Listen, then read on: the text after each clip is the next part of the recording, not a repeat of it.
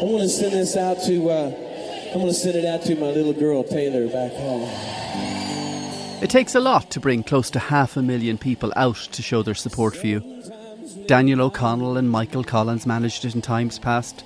So did Pope John Paul II. People of Ireland, I love you. And, of course, then we had the Irish footballers who blazed that trail of glory at Italia 90.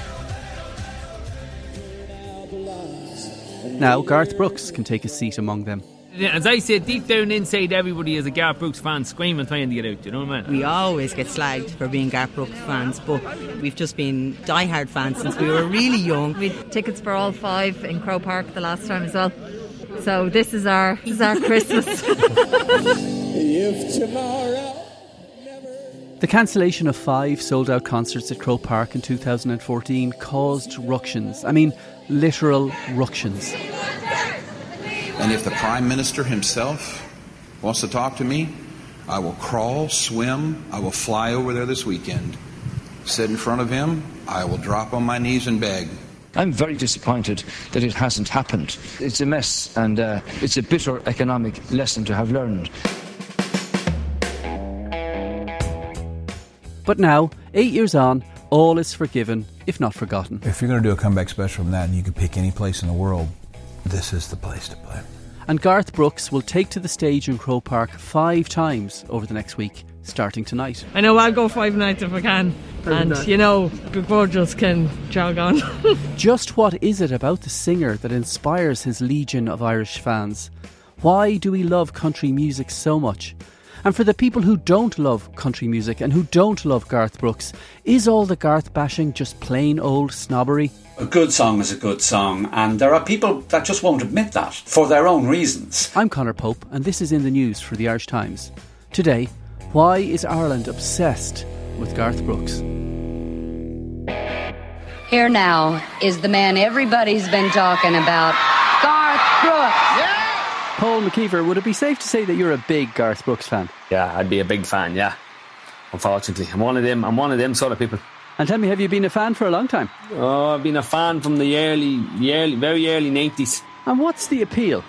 I don't honestly know. The first time I seen him was on Channel 4, and it was This Is Garth Brooks. I don't know, I just got sucked in from then on, you know, man. It was probably maybe some of the mad stuff, you know, he done back in the 90s. Like, he done some crazy stuff, you know what I mean? Jumping off the stage and smashed 2 guitars together, and, you know, he done some mad things. There was sort of a bit of that. And then my mother was a big sort of country fan as well, would have been played in the house a lot.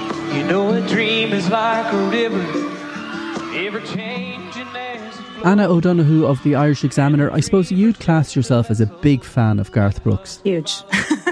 Very fair to say, yeah. No, since I was a little kid. I think I was born with a Stetson on, to be dead honest with you. And where did that love come from? Was it part of your family? Were your family listening to country music? Or had it anything at all to do with country music, in fact? No, it was definitely my family. It was like a huge thing in the 90s. Like, my mum and dad used to go line dancing.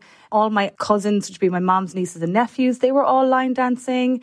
2 of them were like teaching line dancing. Like, it was crazy. They used to go to all the concerts together, and then my mum used to always have it playing in the house. So I think it was just something you grew up with. It was more of a childhood kind of thing. Okay. Now, I want you to imagine that I'm not a Garth Brooks fan for a second, and I know nothing about Garth Brooks or what his appeal is. So could you maybe explain to me, what is it about Garth Brooks that you like, and indeed that 400,000 other people who are going to go and see him play in Crow Park over the next few days like? Well, I would say there's such a connection between Irish country music and American country music. So I suppose it's a lot of the kind of immigrants that went over, a lot of the lyrics, a lot of the we are normal people, we work on farms kind of lyric vibes. And then also on top of it, the performance element, like it's a big performance. It's easy lyrics to sing back, as obviously Irish crowds love singing back to the lyrics. So it's kind of the combination of both. And I suppose Irish country music and American country music have very similar appeals. American country music has more pizzazz.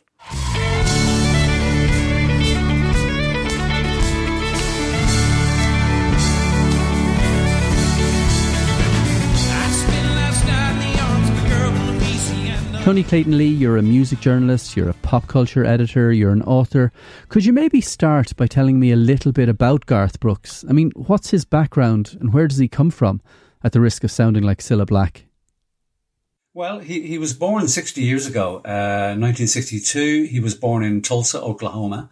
His mother, the none more Irish named Colleen McElroy Carroll, so you can see there was something of a theme here, was herself a country singer. And every Friday night, as you can imagine, in that kind of rural area with such a kind of family musical background, there were sing-alongs. So Garth Brooks started performing from a very, very young age. Okay, it might have been within the family homestead, within a family context. So there wasn't anything really professional, so to speak. But that's where he kind of cut his teeth. But, you know, as the 70s approached, he became a teenager, you know, particularly living in America at that time, rock music was very much gaining its own ground. By the time he reached his mid-20s, he kind of, and very much, I think, influenced by a very well-known country singer called George Jones, he kind of reverted to wanting to sing country music rather than rock pop. So he moved to Nashville in his mid-20s, which is where it all began for him. The fusion of the two kind of seemed like a no-brainer. How important is Garth Brooks now in the world of country music? And how important is he in popular culture? I mean, can we blame him, for example, for the wild popularity of line dancing in the 1980s in Ireland? Or was that popularity of Garth Brooks and the dance sensation of 1993 entirely coincidental? Right, okay. Well, I think to answer your kind of latter question first, it is coincidental because line dancing originated back in the 1950s. There was a movie called Urban Cowboy in the late 70s. John Travolta was in that.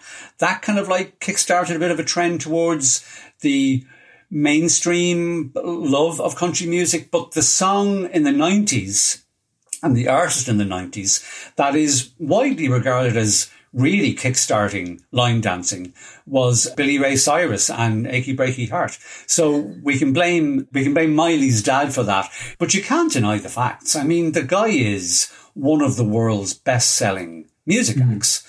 He sold, I think, upwards of 170 million records. That's no small cheese, like, you know, frankly. Now, you've written extensively about rock music for decades, and Irish rock music in particular, going back many, many decades.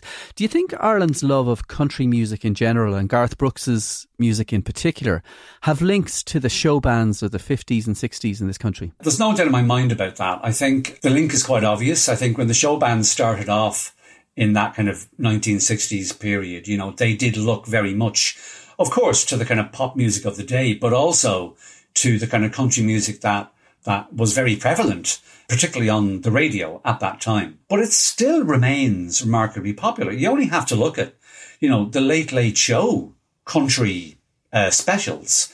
They still focus on the acts that the show bands, you know, liked, some would say perhaps too much. Good evening and welcome to the Late Late Show Country Music Special, everybody! Oh, yes! Anna, would it be fair to say that there's a bit of snobbery and looking down their noses at people who love Garth Brooks, people like you?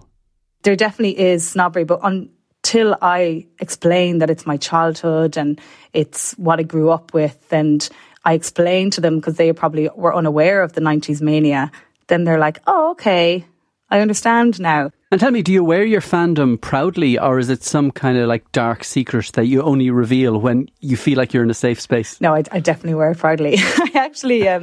I actually lived in the outback in Australia for a while, and there was a jukebox, and they were obviously big American country music, if you don't know the outback in Australia.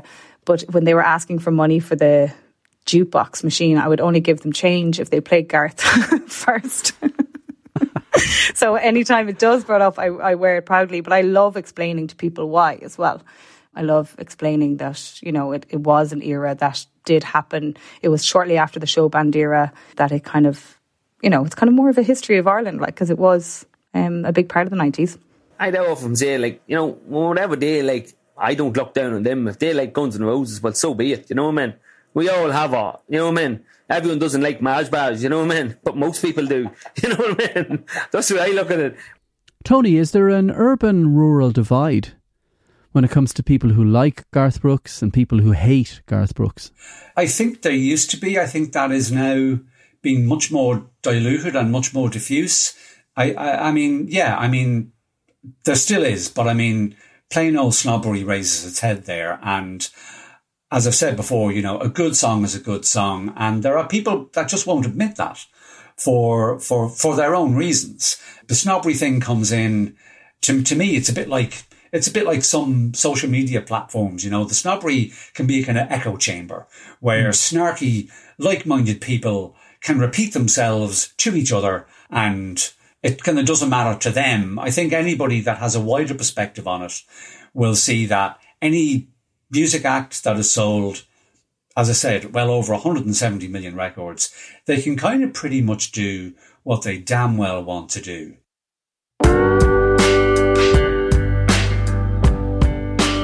Coming up, how Garth Brooks is a huge supporter of gay rights and marriage equality.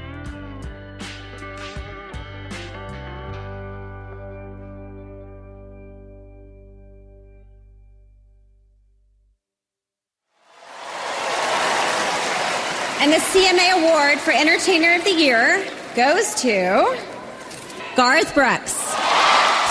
Now, we've talked about Garth Brooks' phenomenal success, but do we know anything about his politics? I mean, there's this lazy tendency, I suppose, to stereotype country singers like him as Republicans, but do we know which way he leans politically? Well, that's an interesting question, and I think it kind of is answered by his support for gay rights. As far back as 1999, he said that if you're in love, you've got to follow your heart and trust that God will explain to us why we sometimes fall in love with people of the same sex. And one of his songs, We Shall Be Free, features the line, "We're free to love anyone we choose," which has been widely interpreted as a reference to same-sex relationships. And interestingly enough, in 1993, Brooks won a GLAAD Media Award for the song.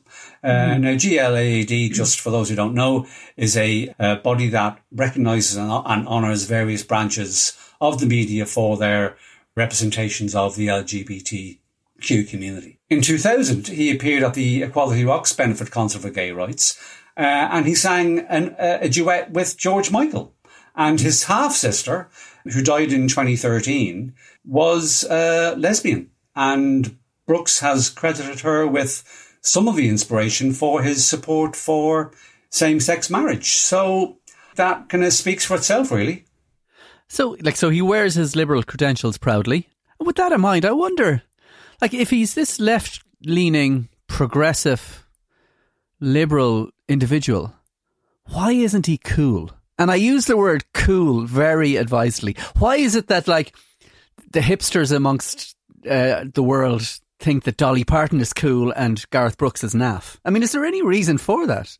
Well, it could be down to that kind of innate snobbery that some people have. It could be that country music in a general sense isn't regarded as cool. But I remember there was a sign on my daughter's wall when she was growing up, when she was a teenager, you should never ask for directions to cool. It just is.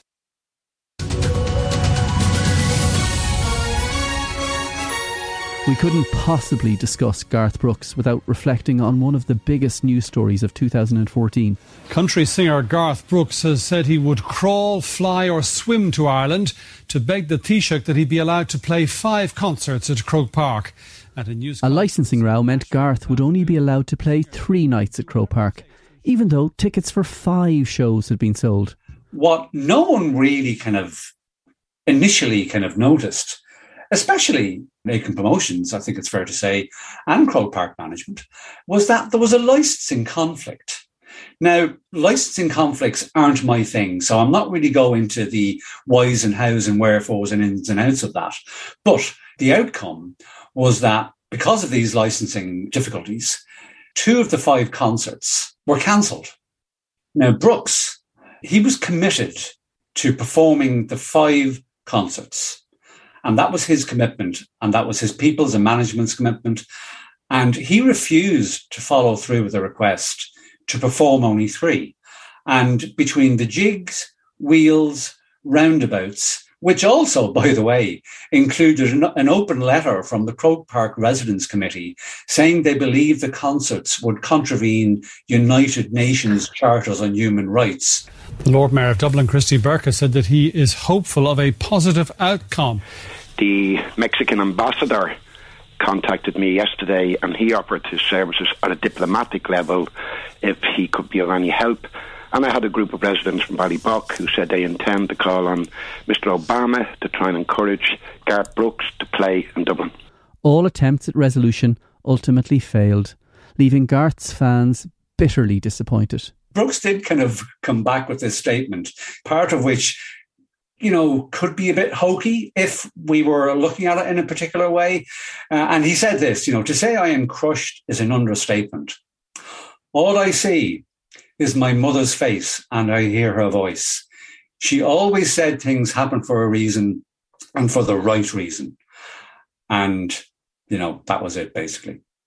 Would you believe I actually camped outside Merchants Quay in Cork for the Ticketmaster booth in the shopping centre for tickets. And it was the first day of my job, and she asked me, do you have any holidays booked? And I said, no, I just have Garth Brooks tickets. And that was 8 years ago, and I still haven't got to the concert. I take it you're going to the concert. I am, and going on the Friday night, I would take nothing less than the Friday night. I nearly had a panic attack trying to get it, because we're getting 8 tickets, so it was really difficult to get them. But I actually went, my first big concert was his concert in 1997. Me and my mom went. I was in the stand and all my cousins were in the pitch, and they're all coming with us. So we're all going, my mom and all my cousins are all going, and we're all in the stand. Paul, are you really excited? I take it, without asking the stupidest question in the world ever, I take it you have a ticket for this concert. I've tickets. We lived at that. I've tickets. You're not going to see him more than once, are you? Oh, I'm seeing him all 5. You're seeing him all 5 times? All 5 times. I even have a wee autistic boy. He's 12 and he's non-verbal. And about 5 or 6 months ago, he started listening. You imagine my house always played with Garth Brooks. And now all of a sudden he's starting to look for this music Garth Brooks played. So I decided that's it. It's going to be his first concert, Croke Park. Ah, that's lovely. So I'm taking him up to it. So it'll be amazing too. You know, man.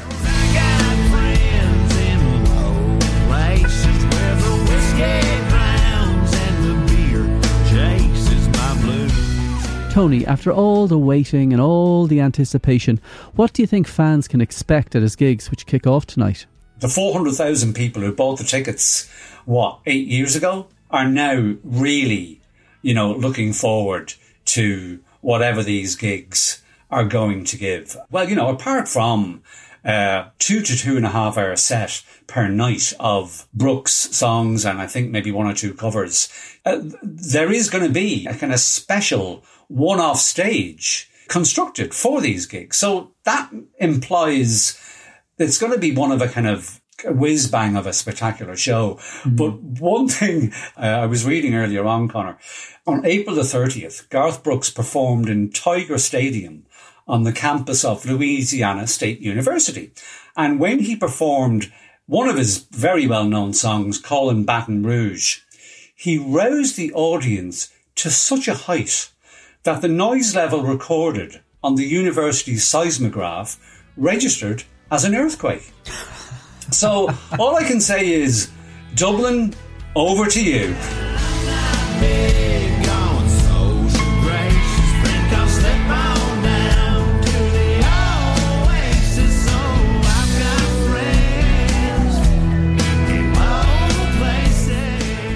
That's it for today. This episode of In the News was produced by Aideen Finnegan, Suzanne Brennan and Declan Conlon.